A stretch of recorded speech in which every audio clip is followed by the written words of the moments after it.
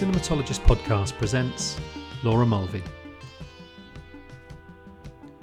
In this episode, we present a talk by legendary film theorist, historian and filmmaker Laura Mulvey, which was delivered as part of Falmouth Film Weekend 1978 Revisited, an event hosted at Falmouth University in association with the Sound Image Cinema Lab in May of 2023.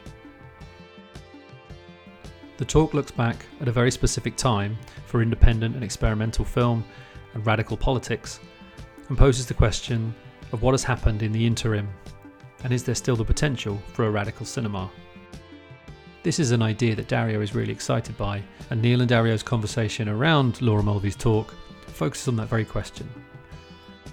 Is radical filmmaking still a possibility in the age of the digital? Thank you to Laura Mulvey and Rod Stoneman, who are the organisers of the Falmouth Film Weekend, in association with Neil and colleagues from Falmouth University, for being able to share this talk with cinematologist listeners. We think it's a really special talk and are honoured to share it. On with the show.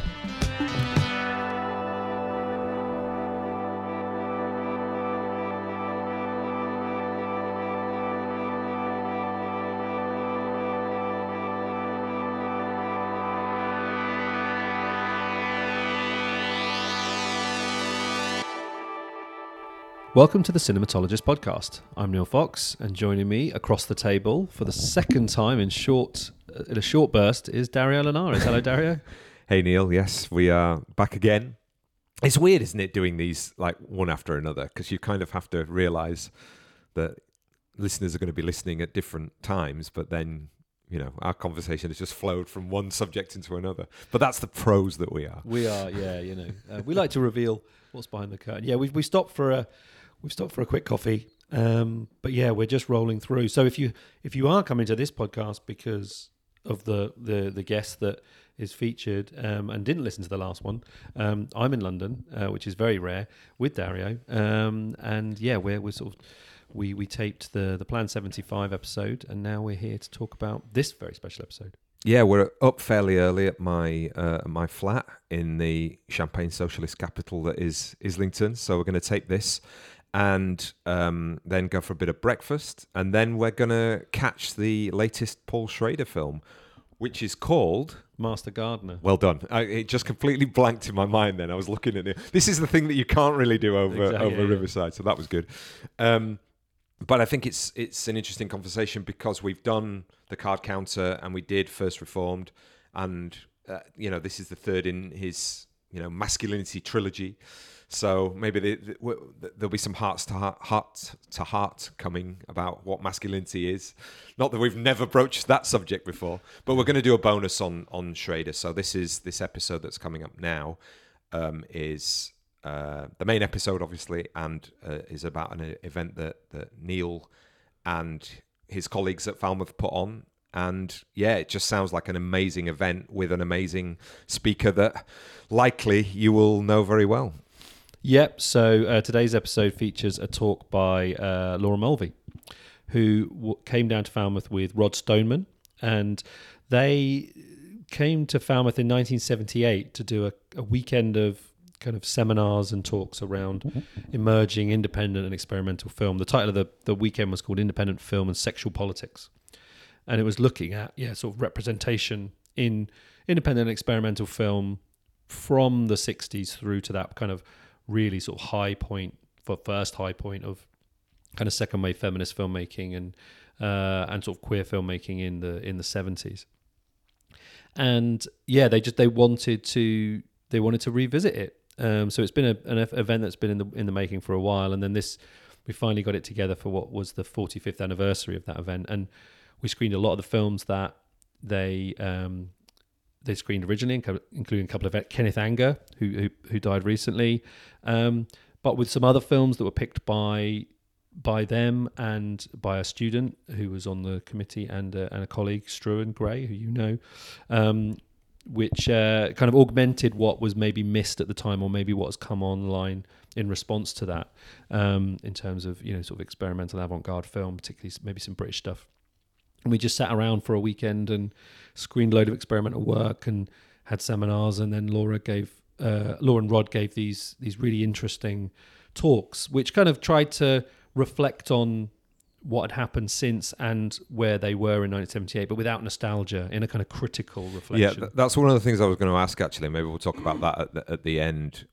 And I think it's one of the things that leaves you hanging a little bit by Laura's talk. But we can sort of discuss some of that in terms of all of this stuff. Sounds amazing. I wish I could have been there to see all of the films, but it's kind of like then, okay, so where are we now in relation to that? So it'd be interesting to talk at the end a little bit about some of the other conversations that maybe came out of that. And is there there are experimental avant-garde films, but is there a movement? Is there a kind of politics of coherence around it that Laura seems to be arguing for, that there was knowingly at the time, you know? Yeah. I think we can definitely touch on that based on, you know, just some of the feelings and thoughts that came out of it. But I think that one of the exciting things about the weekend, that it was very much almost a kind of new call to action. You know, a kind of to think, you know, not necessarily to make work.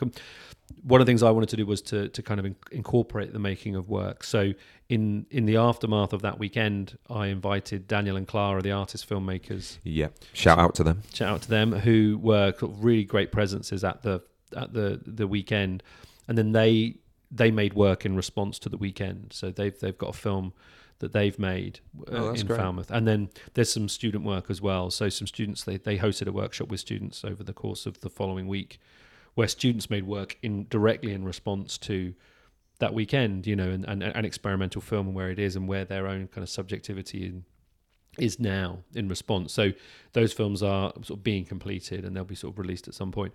But I wanted it. And I said that to Rod when we started talking about it, like, I'm interested in revisiting, but I'm not purely just interested in saying, hey, this is something we did 45 years ago. I want to see where it can go next, you know, and what the update would look like. And what was great was they're interested in that as well. They're not nostalgic people. You know, they weren't coming back they were coming back because, you know, a lot of the things that are in the, you know, kind of the conversation now around gender, around, kind of, you know, labor, around, you know, sexuality, are still very much in the conversation, and they wanted to see how far the conversation had come on, you know, rather than being like, hey, we've solved it and look at this, you know. They're very critical thinkers, and it was just kind of exhilarating really to just be in that space for a weekend with people like that, and students and colleagues, you know, kind of engaging with these questions, and then making work and, you know, that responded to it. Yeah, and it's nice to have Laura Mulvey on the podcast. I mean, it's not, you know, she is still a very prolific speaker and presence, let's say, in British film studies and film culture more broadly. You know, and I think that the shifts in reaction to feminist filmmaking in the Sight and Sound poll, for example, are probably outside of the filmmakers themselves, are down to her as much as anybody, I would say. Over the years, that is, as well. And I think, you know, I'm very interested in having the canonized thinkers about film on the podcast whenever we can, you know, because these are the people I've read when I first did film studies. You know, and we've had Richard Dyer on and various other people as well who've contributed to that sense of British film studies. And I think what's great about this talk is, you know, we talk a lot about podcasting as curation, and I know that's something that you're interested in specifically. And, you know, the idea of the sorting out of culture. I mean, we were just talking last night about, God, there's too much stuff. It's just, how do you deal with it? And you have to sort of get out of your FOMO, you know what I mean? But I think, you know, whenever you hear a talk like this, which is an amazing kind of scoping out of the period of the relationship between avant-garde and radical filmmaking, its alignment with feminism, but also that sense of it being a political practice.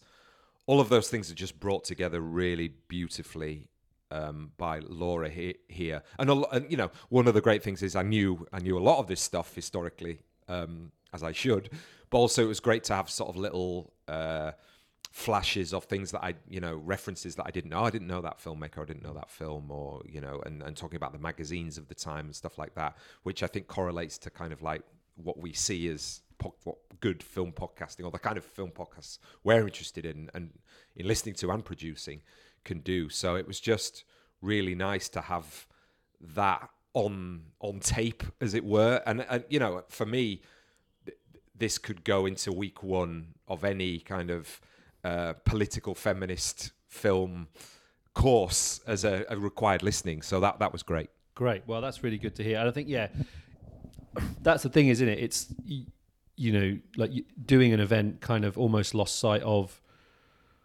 what was actually happening, and I made the decision to record it very, very late. I think I asked her and Rod to record their conversation or to record their talks, like maybe when they arrived. I said, can I record, because it became clear that, Laura Mulvey was in the building, like, and that sounds, and literally someone where there was like loads of academics sort of hanging around, like fans at the entrance to the School of Film and Television, and someone said, "This is like if Foucault visited." Do you know what I mean? And you're like, it is, like, she is a major thinker in our field. Like, she is, like you're saying, I think it's really interesting. Like, she has inspired, generations now of film studies people who've read her work, engaged with her work over time.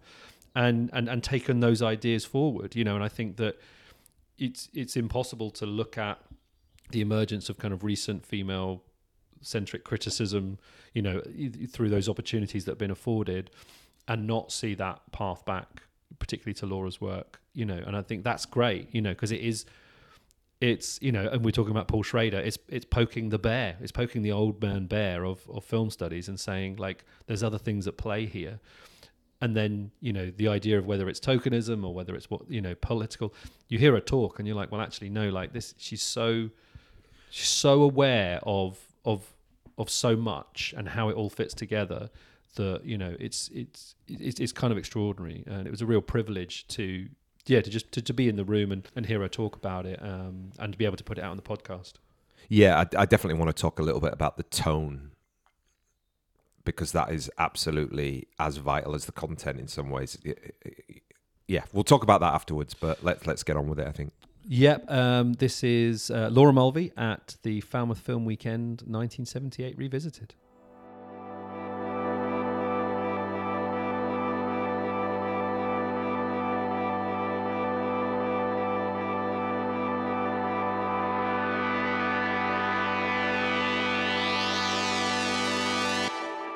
For now, I'll get off the stage and welcome the first of our talks by Laura Mulvey.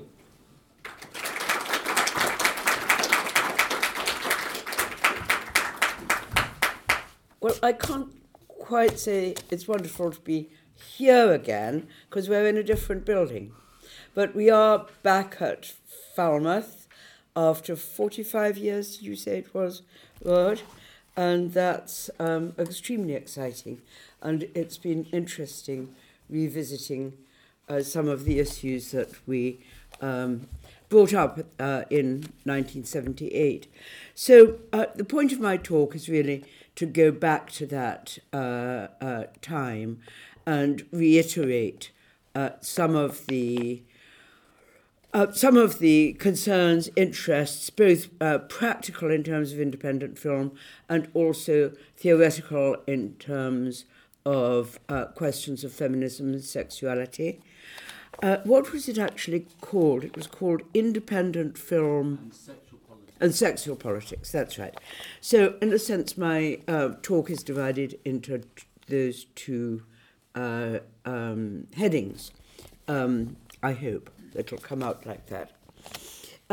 So I want to start with some questions and just thinking about this coming here, thinking about passing time, a few issues that went through my mind in the course of preparation. So first of all, 45 years, distant past, a lot has changed. But looking back, the interest in returning to that moment of 1978 is to look back at a moment in which an independent filmmaking movement was constituted itself in this country, constituted itself in this country. And what's interesting to see the variety of interests and variety of filmmaking, and how the movement came together around what we might call a utopian aspiration, and the way in which radical commitments, initiatives in this context were affected by film, by the importance of independent film at the time, and found expression in and through film.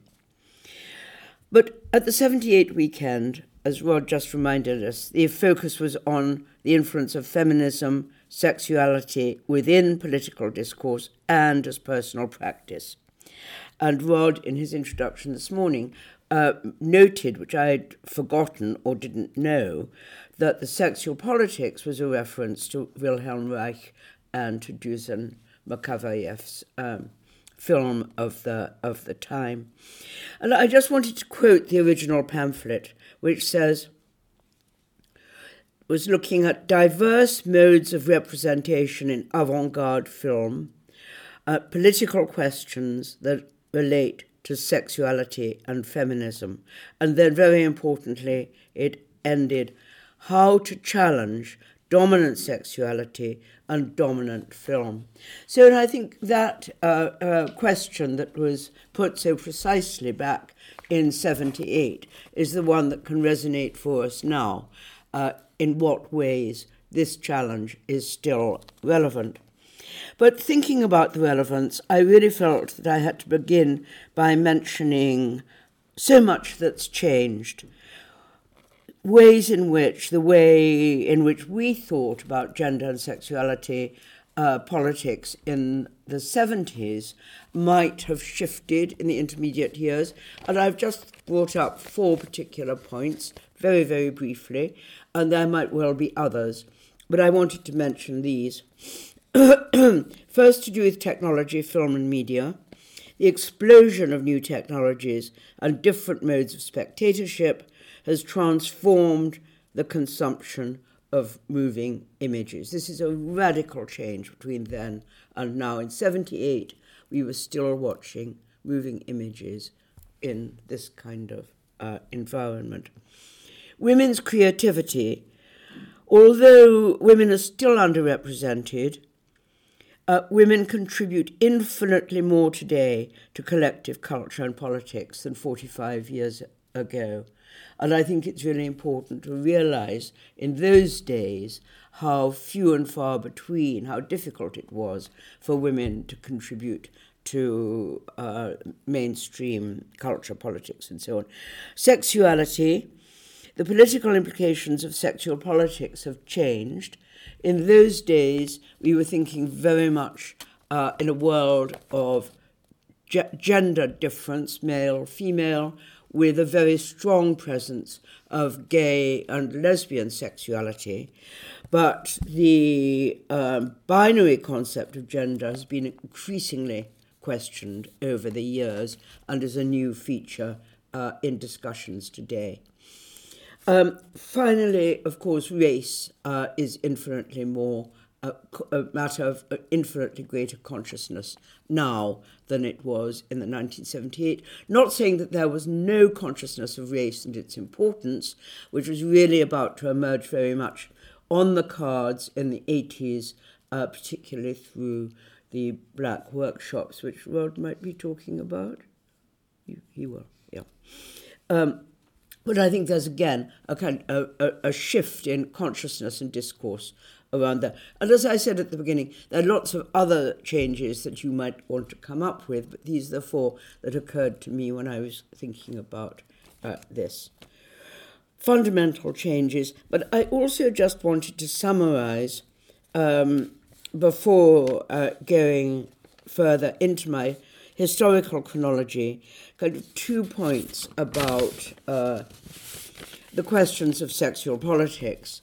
The first is the eruption of different sexualities into avant-garde film, and I think we see this very much with the Anga and the Schneemann films of this morning, involved a right to self-expression and also an insistence that these images of explicit sexuality and of non-heterosexual sexuality were subversive and were thus a challenge to the dominant sexuality and its repressions. So this was a right to a voice, a right to self-expression. But what I'll be talking about towards the end of my talk is a rather different approach to the question of sexuality, more the feminist argument that images and representations are in themselves a political issue due to the fact that women's images had been sexualized by patriarchal society over the centuries and needed to be confronted theoretically as well as practically. And this should be explored across media, but at the time, our emphasis was very particularly on film, on independent film, experimental film, and the avant-garde, and how this particular form of media could be, as it were, the crucible for exploration and experiment with these things. So now I'm going to go more into these two focuses on the historical context of the 1970s, how new kinds of experimental avant-garde cinema arrived in the UK, and how the indigenous experimental avant-garde movement emerged. And what I want to do in doing this is emphasize something of the practicalities of this, that a movement doesn't emerge out of the blue. It involves certain kinds of initiatives, certain kinds of organizations, and I want to try and emphasize that practical side of things, but also, again, how the politics of representation led to an exploration of theoretical issues important to feminism at the time, etc. So, do these ideas still have theoretical relevance in spite of changed circumstances and new discourses of sexuality and gender emerging into new visibility? Now, I want to just start with some thoughts quite close to the points that Rod was making this morning about the context of post-1968. So what was the atmosphere, say, in the UK in the aftermath of, as it were, the intense eruption of revolutionary fervour and desire for change around 68, which had more or less, by the 70s, as it were, the wave had kind of slightly crashed on the shore, if you see what I mean. So how was the desire for change articulated?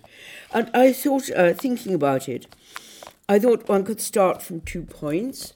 One is from the point of just the concept of liberation, and how the concept of liberation was coming to the UK in the 70s from, I'm not doing this very subtly, I'm trying to do kind of a sketch, an outline, coming to the UK from the US, where women's liberation, gay liberation, black liberation were all emerging into the social and the political scene.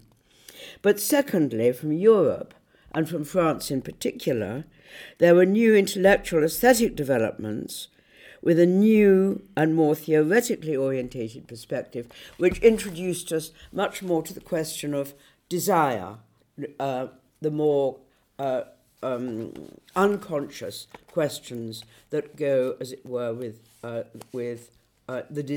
desires and how desires can be articulated, again, within a dominant patriarchal consciousness. So, in a sense, we have here liberation, overcoming the literal forms of oppression practically and politically with overt struggle, but the new political theory introduced a new perspective in which saw oppression inscribed into society through language, images, ideology. And this was crucially influenced by the translations from the French that were beginning to kind of filter through in the 1960s and into the 70s, and the names that are probably familiar to you now, like Foucault, Althusser, Kristeva, even Lacan. So this was, as it were, another form of thought, emphasizing forms of thought as well as actual struggle. So these kinds of questions, the second lot of questions, language, images, ideology, are really about meaning itself and how meaning is constructed rather than transparent. And this, again, led on to really important questions about film and film form, important to any gender struggle, and particularly to politics of racism, post-colonialism. So how a politics of representation could be included, and I would say, I'm not sure if I'm right about this, but I would say perhaps rather courageously, that this was the first time that the politics of representation could be included in the wider framework of political struggle.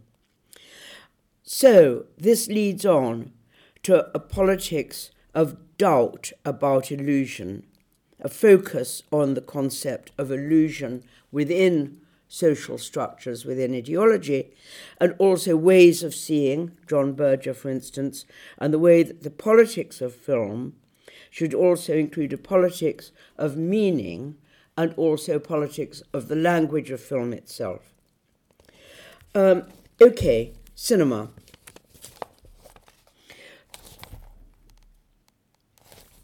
Looking back at the 1970s from our distance, from 2023, there's a kind of direction that independent cinema took in the UK at the time. And when I was thinking about it, I was wondering whether this was almost a kind of, well, it had its own internal forces, which I'm going to talk about specifically in a moment, but it was also a kind of flowering of energy before the arrival of Thatcherism and neoliberalism by 1979 and the beginning of the 80s, although other things happened in the 80s. But this was seemed to be a really rather specific moment. So I'm going to suggest that we experienced a movement of independent film at the time, but also typically of such moments in which ideas and artistic practice come together. It manifested itself in a kind of amalgam, configuration, that's the word I'm looking for, thank you. Configuration of different kinds of cultural engagements. And I just want to run through some of these. First of all, got this in the wrong order. The right order is that, first of all, before I go on to the internal developments, I want to mention a few external influences which I think are really worth bearing in mind, and once again to think about the practicalities of how these new influences actually emerged in this country and how they happened. So first of all, there's influences from Europe. The arrival of films by, say, Chris Marker, Jean-Maurice Straub, Daniel Huillet, Jean-Luc Godard, and to bring these films into the UK, distribution from Politkino, Parmadandy Engel, then led on to the foundation of the Other Cinema. And throughout this period, the activities of the Other Cinema around distribution and the production and the acquisition of films and their distribution was absolutely crucial. So a lot of the key European films, leading on to Chantal Akerman, etc., were distributed through the Other Cinema.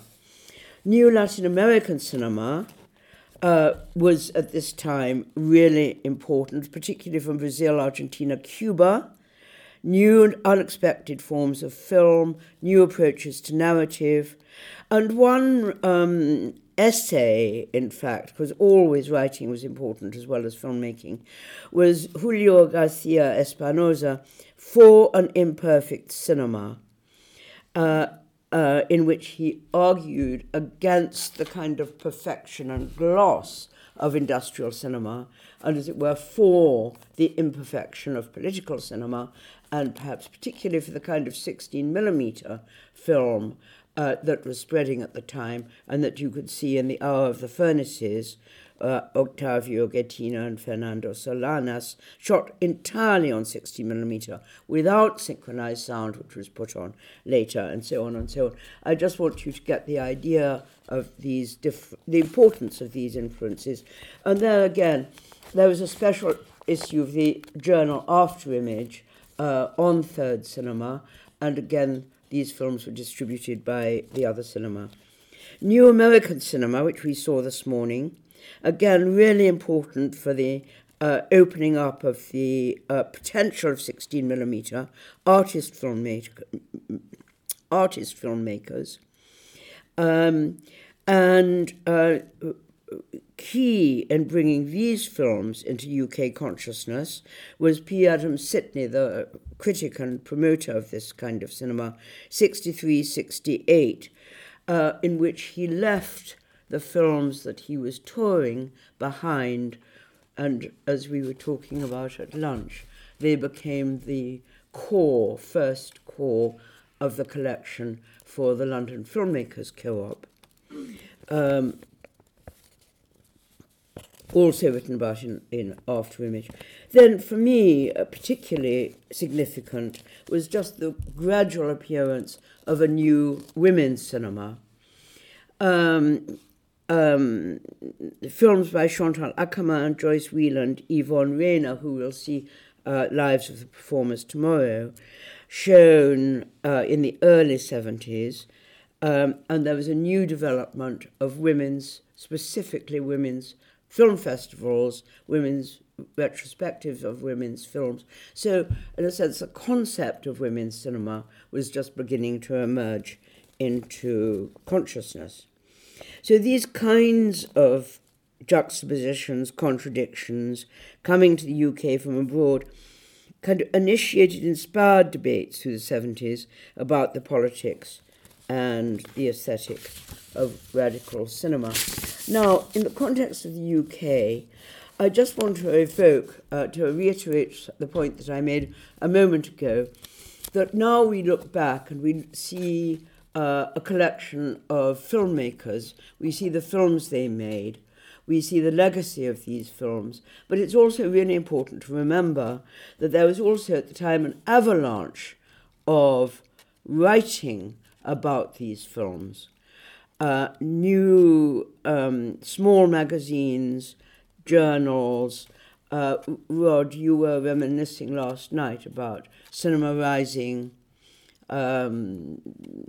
Of course, Screen was very important. After Image, absolutely crucial. But just imagine also lots of little magazines that might have only emerged for 1 or 2 issues and then disappeared from sight. But that there was always this kind of intense activity around criticism, also actually around history and the history of the avant-gardes, going back to the Soviet experimental period, to Brecht, to the French historical avant-garde, etc., etc. So it was, I won't say it was academic, because there wasn't really a constituted academic film studies at this time. It was just keen amateurs digging around and publishing what they could, where they could. But the British Film Institute's education department that Neil and I were just talking about did respond to this new interest, but this was through funding curatorial projects and also funding summer schools, day schools, seminars.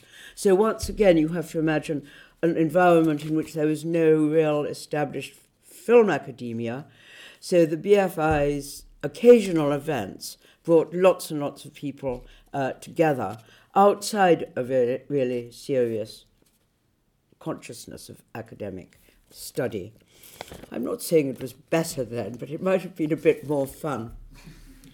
And the BFI supported the Edinburgh International Film Festival, which was incredibly important for screening experimental films, both from abroad and British as well. BFI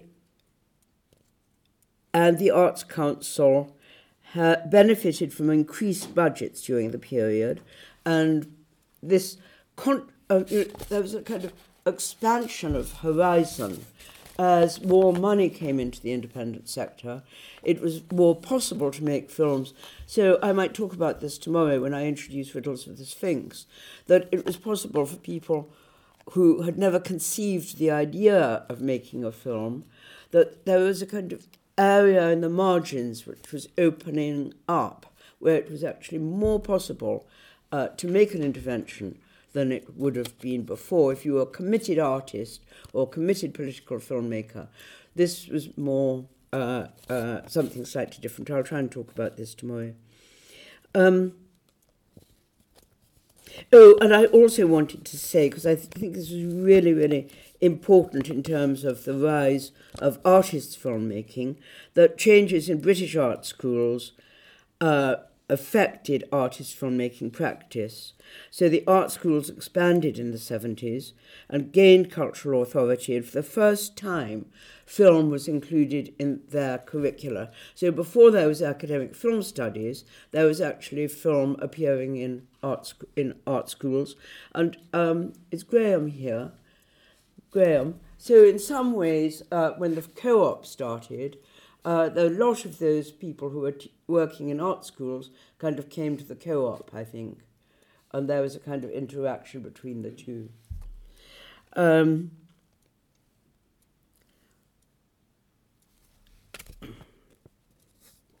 I just wanted to end this bit with to emphasize the different wings or the different strands that this filmmaking took in. There was an issue of After Image in autumn 1972, so this was really early on, which was titled For a New Cinema, when Peter Sainsbury reflected on screenings of Hollis Frampton Zorn's Lemma and Godard's Le Gai Savoir. He said, Frampton and Godard might seem an unlikely pair, yet beneath the familiar ideological surface of things, they meet in a concern to establish a cinema which does not seek to portray, reflect, interpret, symbolize, or allegorize, but to inquire. The new cinema is an epistemological one, and I think that was a kind of opening up that this period enabled.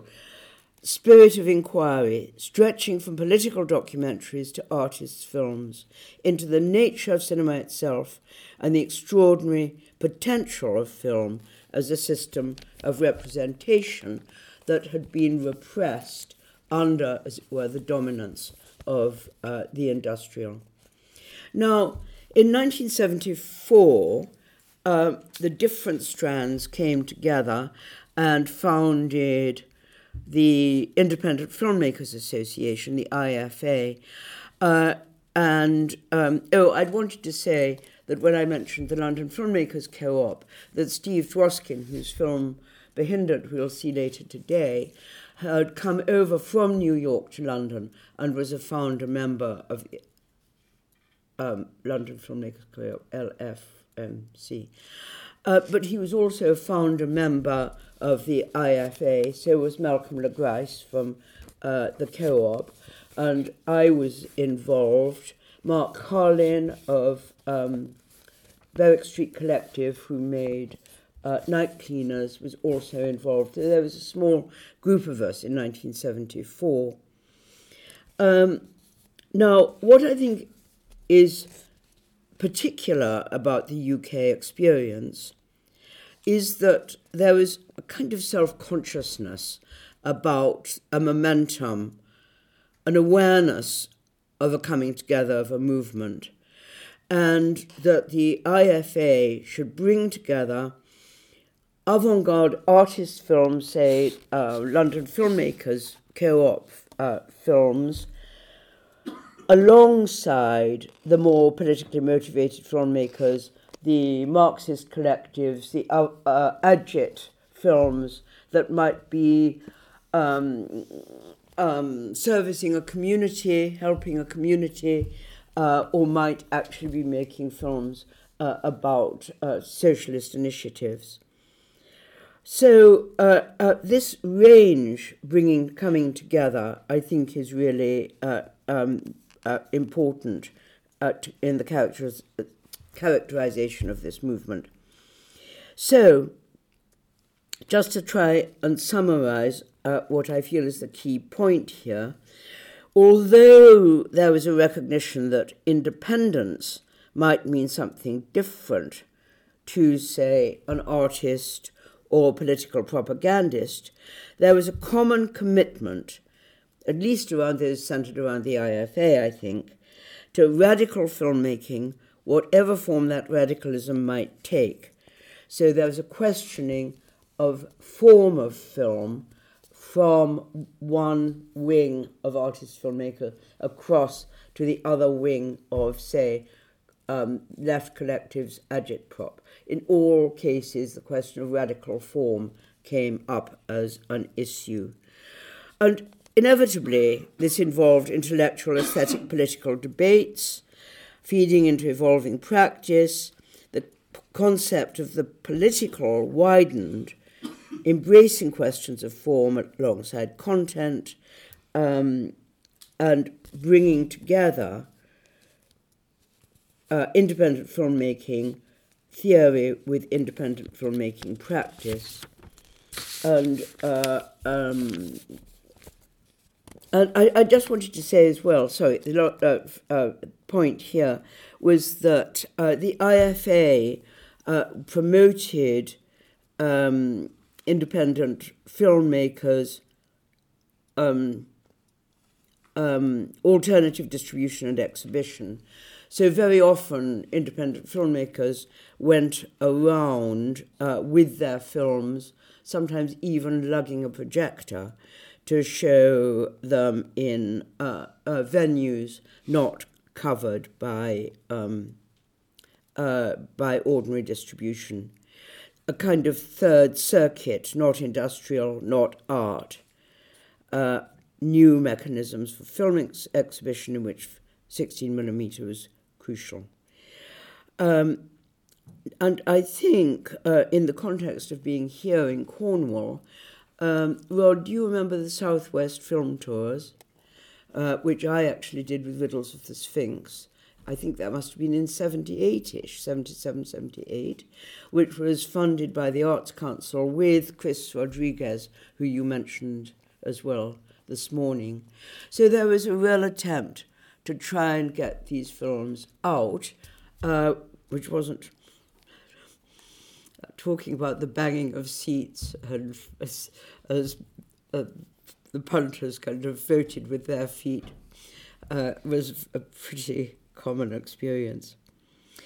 Anyway, so I've just tried to emphasize the importance of the infrastructure, which has nowadays becomes invisible when we look back into that period. Okay, so what I want to try and do, and this is well, talking about experimental film, this is a bit experimental of whether I'll be able to do this in this context. I wanted to really say something about how feminism came to address the question of representation as a political issue and how that enterprise involved the introduction of theoretical ideas and theoretical thought, most particularly, perhaps partly reflecting my interests, psychoanalytic theory. And once again, I think this is something when people nowadays say, why Freud? Wasn't Freud just a misogynist? So I just wanted to say something about that period from that particular perspective. So this is to return to the question of the politics of images, the emphasis on representation, and how it came to play a key role in the sexual politics that were developing at the time. And this, to my mind, at any rate, had its roots in the early phases of the women's liberation movement. In the early phases, and if you think that the first big conference that founded the women's liberation movement in the UK, as I said earlier, important influences from the US, was held in 1969. So in the early 70s, when the movement was beginning to grow, certain kind of principles came to the fore that were really different from the way that politics had been thought about hitherto. First was the grounding political contention that the female body and female sexuality should be understood as a site of oppression and a site of struggle. This was central to the key slogan of the early days of the women's movement. I think it should be still central today, that the personal is political. And its reverberations were far-reaching in terms of sexuality, both as lived as a kind of personal enterprise practice, but also in its theoretical reverberations. So the women's liberation, for instance, from early on, demanded women's rights over reproduction, over their sexuality, and these campaigns led on to others, to campaigns around sexualized images of women. So, for instance, there was a sticker campaign on the London Underground, for instance, where eroticized images of women, commercially circulated, had stickers put up, "This ad exploits women." The 1971 Miss World demo, again, was drawing attention to the way that women's sexuality was exploited around capitalist and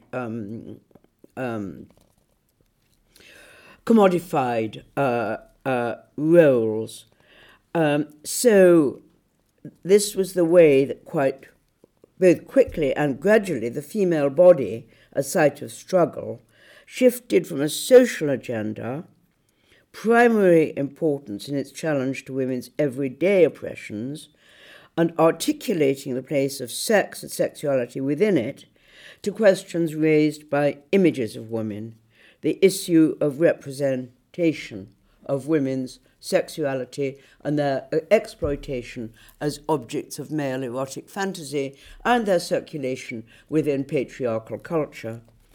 So, to sum up, a politics of the female body then led to images of the female body as a site of oppression and struggle. Very quickly, the question came up as women questioned representation, images of women throughout the traditions of art history as well as in commodity culture. What do these images represent? They don't represent us. They don't represent women's own experience of their own sexuality, their own everyday lives. They don't represent women. They seem to represent a rarefied, mythologized woman which emerged out of a collective patriarchal fantasy of the female body as an instrument of patriarchy. Now, without going into all the ins and outs of this, I want to make the point now that this shift, in a sense, demanded a new kind of language, a new kind of vocabulary. How could we analyse the ways in which these images and representations worked. If they didn't reflect women, what did they reflect? So it was into that gap, that problem of analysing the oppression of images, that women turned to semiotics and psychoanalysis to say this is not to do with women, it's to do with a patriarchal unconscious. And so looking to Freud's arguments about the male unconscious, because Freud always said the female unconscious was beyond him and not really something that he felt able to analyse, but it took us straight into questions of castration anxiety, the Oedipus complex, and so on, which then could be drawn on as instruments, as vocabulary, as new forms of language that made it possible to analyse these images. And also semiotics came in too. If this signified was not what it seemed to be, there was a split between the signifier and the signified. I won't go into the whole semiotic side of it, but again, what it did in both cases, the semiotic and the psychoanalytic, was to make visible the gap between what was the image was of, purported to be of, and what it was actually of. So there was the gap in representation that theory made it possible to engage with. So to summarize, if these eroticized images did not represent women, where did the figuration of woman come from? What did it refer to? How could an image represent a meaning quite separate from its iconic appearance? So it was not difficult to see in the exploitative images and the sexualized images of woman signs of the difficulty that the female body represented for the patriarchal unconscious. And Freud addressed these questions of sexuality, gender, and how the human subject is inducted into social life precisely through an organization of sexuality in which one of the genders is valued differently, male above female, etc., etc. And we turned very much to the cinema to begin to analyse how this psyche, patriarchal psyche, worked, but also to think about how to start again, how to find a tabula rasa, a beginning from zero, in order to reinvent these images. Now, I think it's really... I just want to have one quotation from Teresa de Lauretis, her book, Alice Doesn't, that was published in 1984. She says, if feminists have been so insistently engaged with practices of cinema as critics, filmmakers, and theorists, it's because the stakes are especially high. The representation of woman as image, as spectacle, as object to be looked at, as vision of beauty, and the concurrent representation of the female body as locus of sexuality, site of visual pleasure, or lure, or gaze, is so pervasive in our culture, well before and beyond the institution of cinema, that it necessarily constitutes a starting point for any understanding of sexual difference and its ideological effects.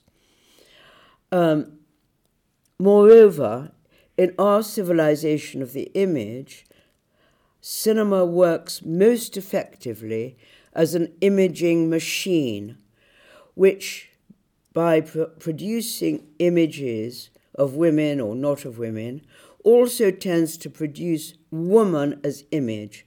The stakes for women in cinema, therefore, are very high, and our intervention is most important at the theoretical level.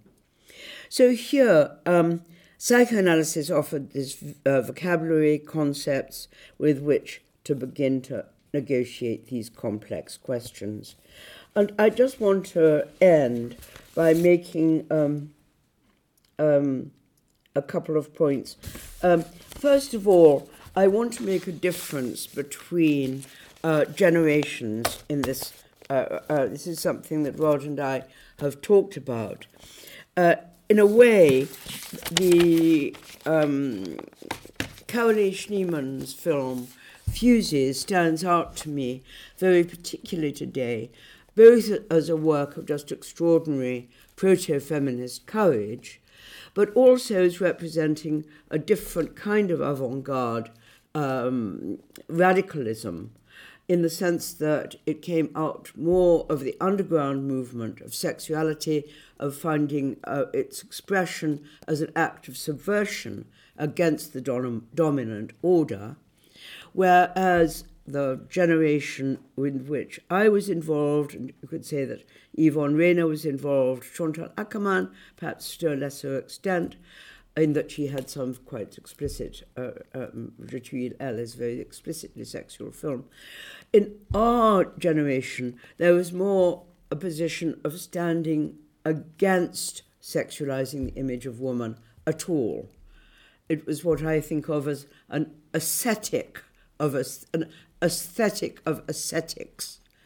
And in a sense, this return to zero was a stripping away of the whole kind of massive tradition of woman's association, the image of woman associated with sexualization and male pleasure.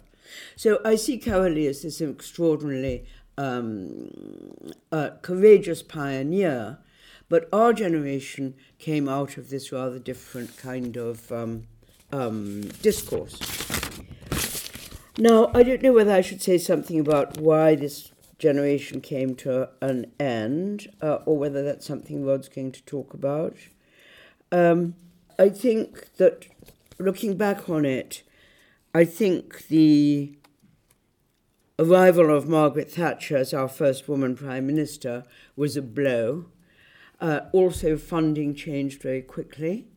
On the other hand, as Rod will no doubt talk about, and he was a key figure in this, Channel 4 came on air in 1982, which actually, as it were, gave new possibilities to the independent film movement. But then, on the other hand, for those of us who'd been so deeply involved with 16mm and all the implications of working with celluloid, specificity of the medium, etc., the beauty of television, despite the beauty of television, there was a shift in the medium that was quite difficult to negotiate. It was also a professionalization. I think Rod might agree with that. But I think it's also important to see that the 80s and Channel 4 brought lots of really interesting new opportunities, and a new generation began to emerge that was less to do with the aesthetics, the taboos, the return to zeros, but you could say a new underground began to emerge with gay clubs and clubbing, the work between radical musicians and radical filmmakers, a kind of German aesthetic started to kind of blossom in the 80s as an alternative radical world. So, to reiterate, through all the changes, alterations and shifts, etc., in cinemas, economic, technical infrastructure, I would suggest that one consideration remains the same: the symptomatic significance, the exploitative exhibition, both in production and consumption, of the sexualized body. And nowadays we could say that that extends to the commodification of the female, young female, young male, black and white, bringing still ever increasingly central to social life, expanded to and through social media, which means that our continued interest in these kinds of debates and works is probably still significant after 45 years. That's all. Yeah.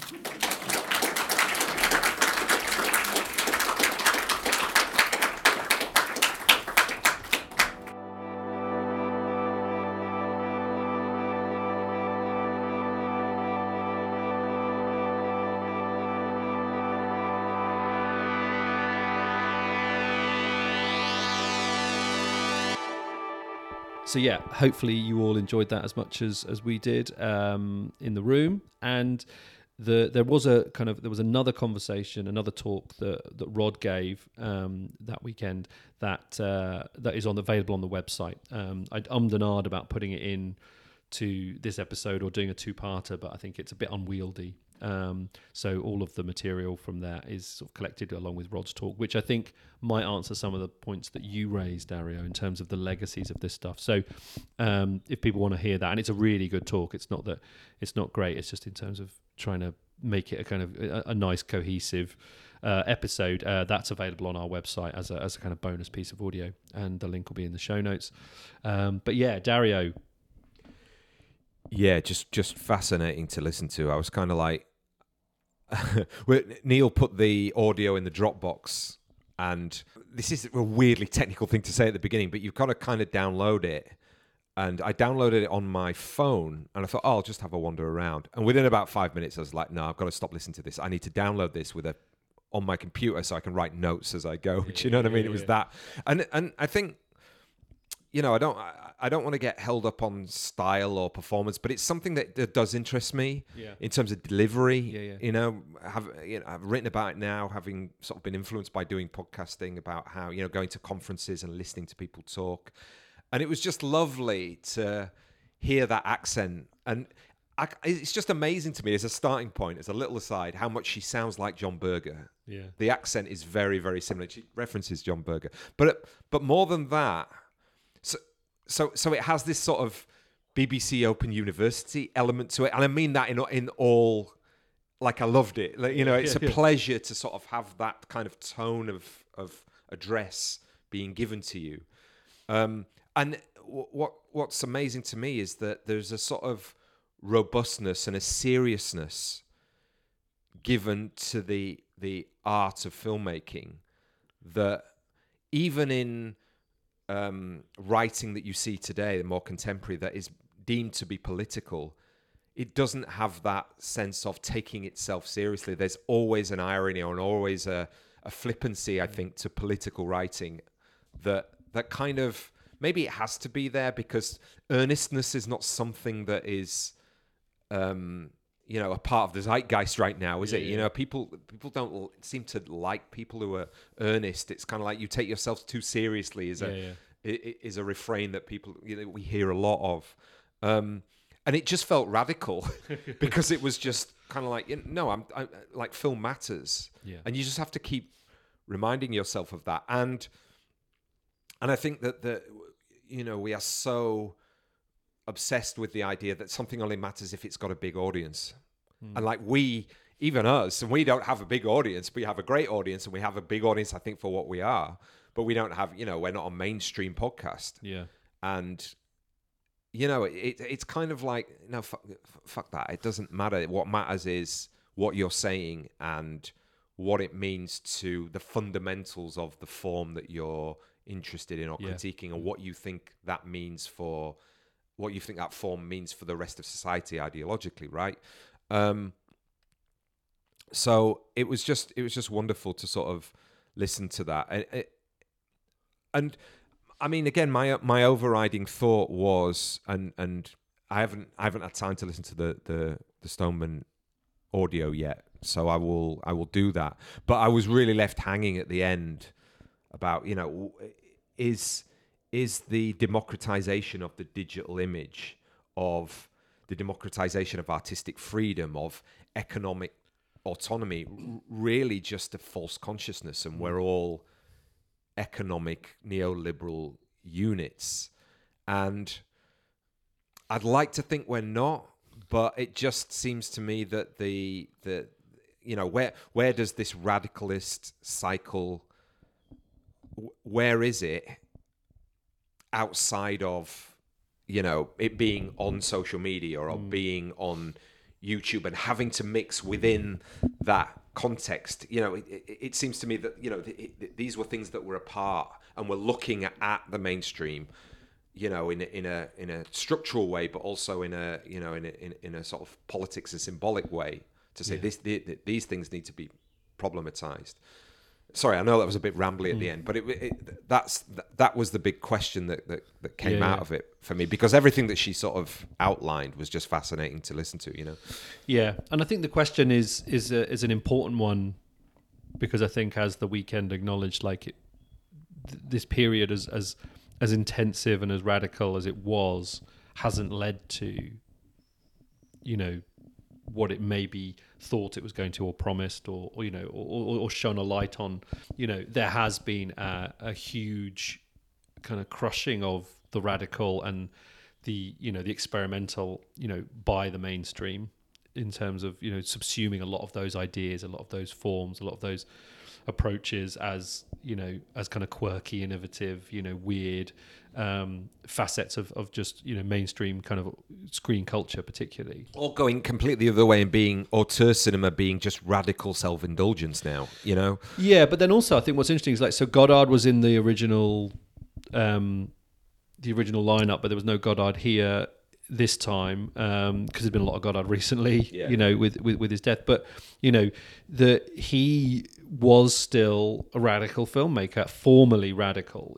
Sort of, I think that he definitely maintained a legacy in that space of a kind of a very well-known name, making work that was really confrontational, really formally kind of challenging. That was but it was based around form. It was based around digital forms and layering, collage. Kind of really kind of sort of aggressive relationship between sound and image. Kind of doing a lot of the stuff that is a legacy of that. And what's interesting about Rod's talk was how it then kind of moved that moment on, particularly into the 1980s. So Rod was a kind of a senior figure, one of the key figures at Channel 4. So basically, shaped 80s screen culture in Britain in many ways. Including his work with, in terms of, supporting and promoting the Black Audio Film Collective. And it's amazing now to think of, where there is a kind of state-sponsored space for that kind of filmmaking, like Handsworth Songs, which is formally daring, and then goes on to mainstream television, where a significant audience would see it. So it's about film, it's about tape, and it's about bringing in avant-garde, independent, experimental work directly into the mainstream. And those kinds of opportunities are, as we were sort of saying, before, harder and harder to find because of the kind of dispersal of everything. But that's it, isn't it? It's the lack of collectivity. So it's not to say that there's probably thousands of really interesting people creating interesting work that you could put in the banner of experimental or radical, right? But are those people, working independently and putting something out there online? And if it is recognized by somebody, suddenly the pathway is always going to be, oh well, that's interesting work. Let's commercialize it, and that's what the person wants, rather than saying, oh, my work reacts to this person's work, and it's about these politics and and this kind of stuff. And I think one of the issue, and again another issue, is that a lot of the political identities that a lot of this work is representing back in was kind of expanding the knowledge of and kind of pushing forward the politics of, is now a lot of corporations want to co-opt that so that they're seen to be right on. You know what I mean? Yeah. And Rod's talk ends with his kind of where are we now? Who are the filmmakers doing work that he thinks is kind of in the spirit of that, And I think what was interesting was that he chose Mark Jenkin, and he told he said about Ennis Main, and he also said Charlotte Wells' Aftersun, which is work that is outside of that kind of direct politics. And it's interesting that I think that is a good point in terms of that direct politics of pride or trans rights or whatever it is has been massively co-opted by corporations saying so the formal kind of daring work that's cinematic, that's based in materiality, shooting on film and shooting on a variety of formats to create a kind of very tactile materialist kind of experience, is being done by those people. But is there a scene? Is there a movement? Is there a collective? It's maybe early to say. But just on a note on that, I think that the work that Daniel and Clara do with their moving image artists is that in a small way. They do bring together. Yeah, that's true. Artists, people like Scott Barley as well. Yeah. They do. They make a lot of space for that work. But is it ever going to reach that level of Handsworth Songs or Riddles of the Sphinx in terms of like a wider kind of sort of layer of cultural awareness? It's really hard to say. But I think what was encouraging was that the work is still being made that kind of deals with form as a political way of engaging with society through cinema. But I think the other problem though is that the one political identity that is stripped out of that as being something that is sort of a core interest is whether it's from the radical side or whether it's from the mainstream side is class.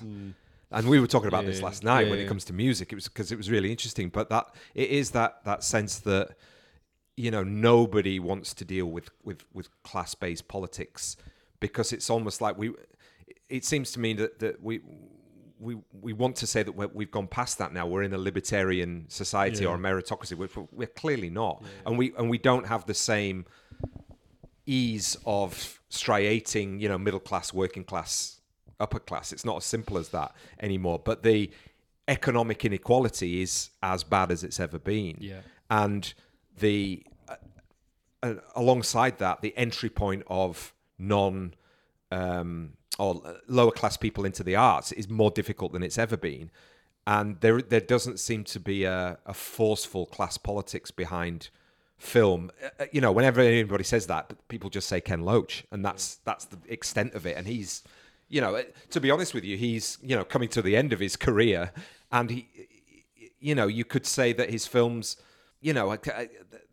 they do make cultural marks, but they're not great films. The last few, I'm sorry to say. Do you know what I mean? It's kind of interesting where he's just he's got this particular kind of bête noire position, I think, in society now. Yeah, and interesting listening to the sort of Cannes coverage about The Old Oak. It's very much saying that, like, we get it, but where's the filmmaking? This film looks terrible, Which is why I think Bait hit such a nerve. Yeah, maybe. Because that is a film which is very much about class politics, very, localized, but certainly, something that does that people feel in a lot of different places, sort of post 2016, particularly. I think it's. And you're looking at that period of the 1978, and this is what we were talking about last night. There is, 70s and 80s. There are these structures in place which allowed more working class people than previously into art schools to create work through the dole. These kind of mechanisms and sort of they were just kind of cracks. Cracks. Loads of people went through those cracks, but Thatcher.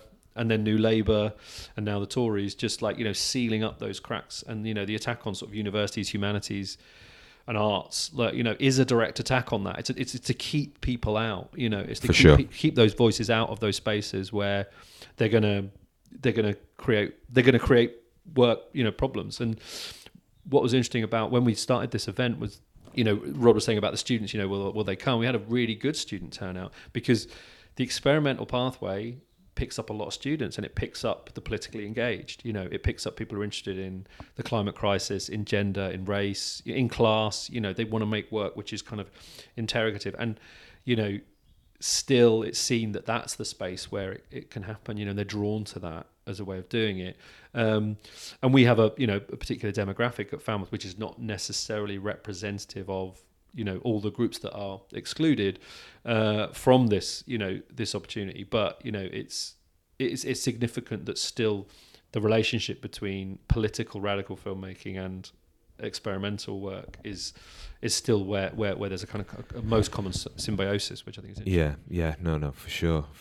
The other thing that really struck me about the talk was, it was, like I say, that the sort of schematization was just so fascinating to listen to. But I really enjoyed the sort of links to, or the mentioning of the influence of the French post-structuralist film critics. So, Foucault, Chris David, Derrida, Lacan.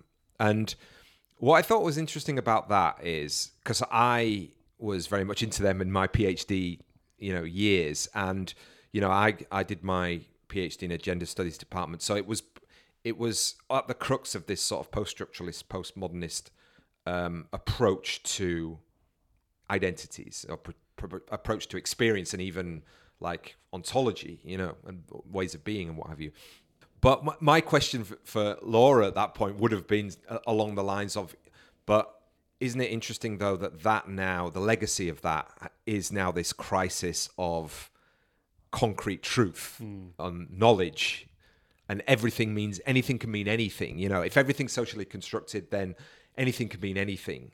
And it's led us down to this sort of, I think at that point in the 70s and then into the 80s, you had, I think, a sort of sense of the political trajectory of that, which is we want to show, how hierarchies of power create oppression, which is, obviously a very valid political agenda, of course. But then the other side of that was the sort of postmodernist arts movements, different types. The way that experimental avant-garde did morph into the mainstream in various kind of aesthetic means. Yeah. But I just wondered, I wondered whether you sort of picked up on that a lot of the things that were a legacy of what these activists and filmmakers and thinkers were trying to do in the 70s have actually, the byproduct of that has been, a sort of, hasn't been the political utopia. It's actually led to things that were probably unforeseeable at the time, Yeah, I think that's a good point. And I think, a lot of it is the extricating of kind of like theme and ideology from form. I think that what we've seen is, a kind of a separation of kind of, the experimental and the kind of the political.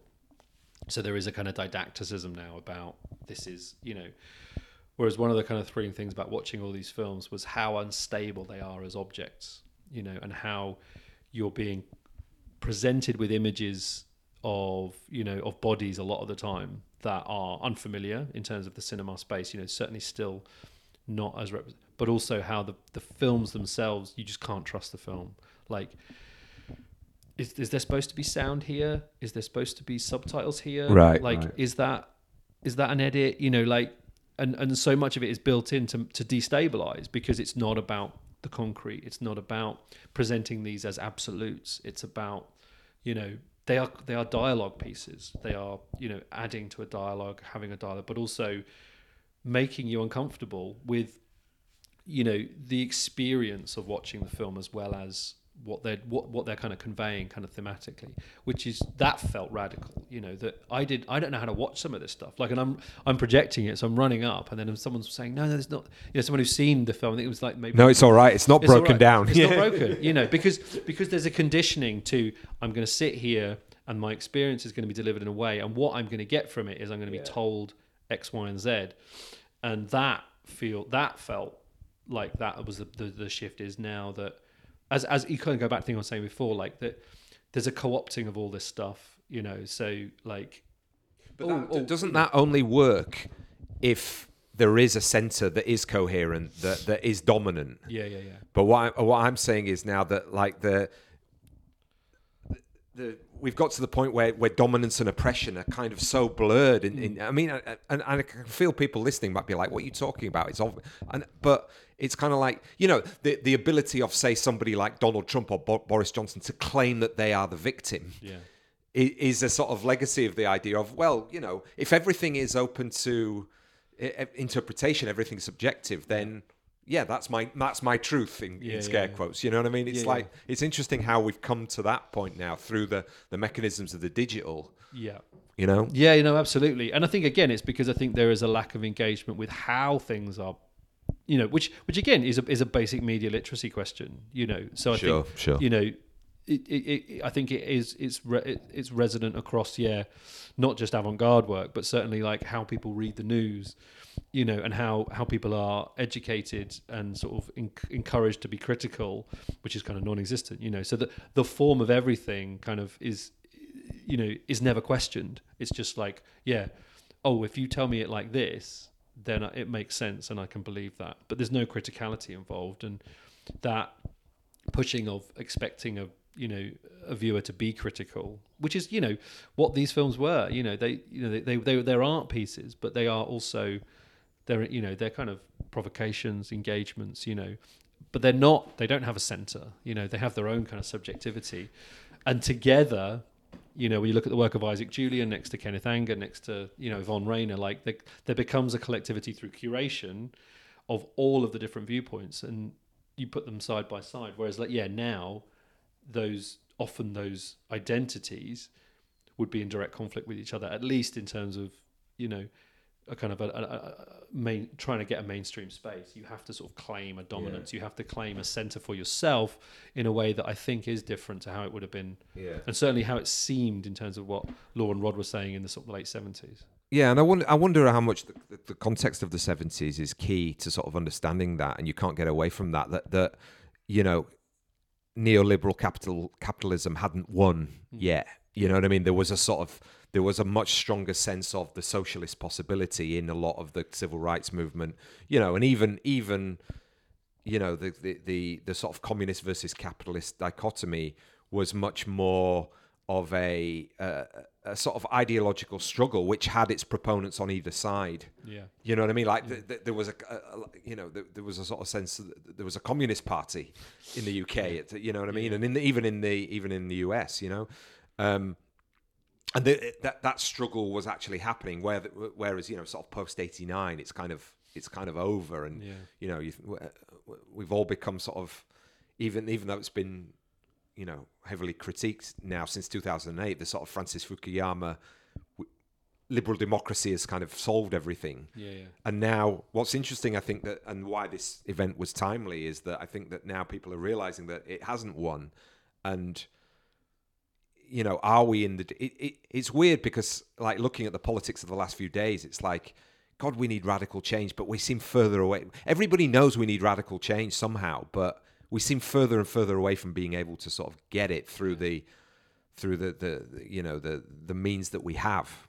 Yeah. And what was kind of exciting was have people like Rod and Laura, who've been at the kind of forefront of that radical fight for decades in an artistic sense, still engaging with critical questions around, you know, what can we do, and just sharing their experience, not as a novelty act, but as a, you know, as a provocation, and as a kind of, you know, as a kind of, you know, a hopeful moment, really, of like, you know, we did this before, it didn't go where we thought it was going to go, but it has these kind of strange legacies, and there are kind of real legacies in terms of sort of cultural progression that, you know, we should remember from this event back in the day, and then use this one, and then kind of and then take forward. And there certainly was a spirit of that in the room, you know, like, of, we're going to take this forward. We're going to take this forward as academics. We're going to take this forward as graduates. We're going to take this forward as artists, and, you know, and then hope that that collectivity, which is what it is about, can be garnered outside of that room in other spaces. Yeah, no, that sounds great. Great place to finish, I think. So just brilliant event, it sounds like. And thanks to Laura and to Rod for allowing us to record and use the audio. Yeah, massive thanks to them for everything. Had a really nice time. You know, it's interesting what you're saying about the seriousness of it. You know, they take the thinking and the work seriously, but we had a good time. Awesome. So yeah, that will do it for this episode of The Cinematologists. Come and join us on the bonus, where we're going to talk about Master Gardener and Paul Schrader and maybe a few other bonusy type things, as Neil is here in London. And yeah, thanks very much to you, Neil, for putting these last 2 episodes together. Been great. Pleasure. Yeah, thanks to everyone who's been involved. And yeah, thanks for inviting me up for the weekend to hang out, do stuff, and record some tape. My pleasure. So yeah, this has been the Cinematologist Podcast. Thanks for listening.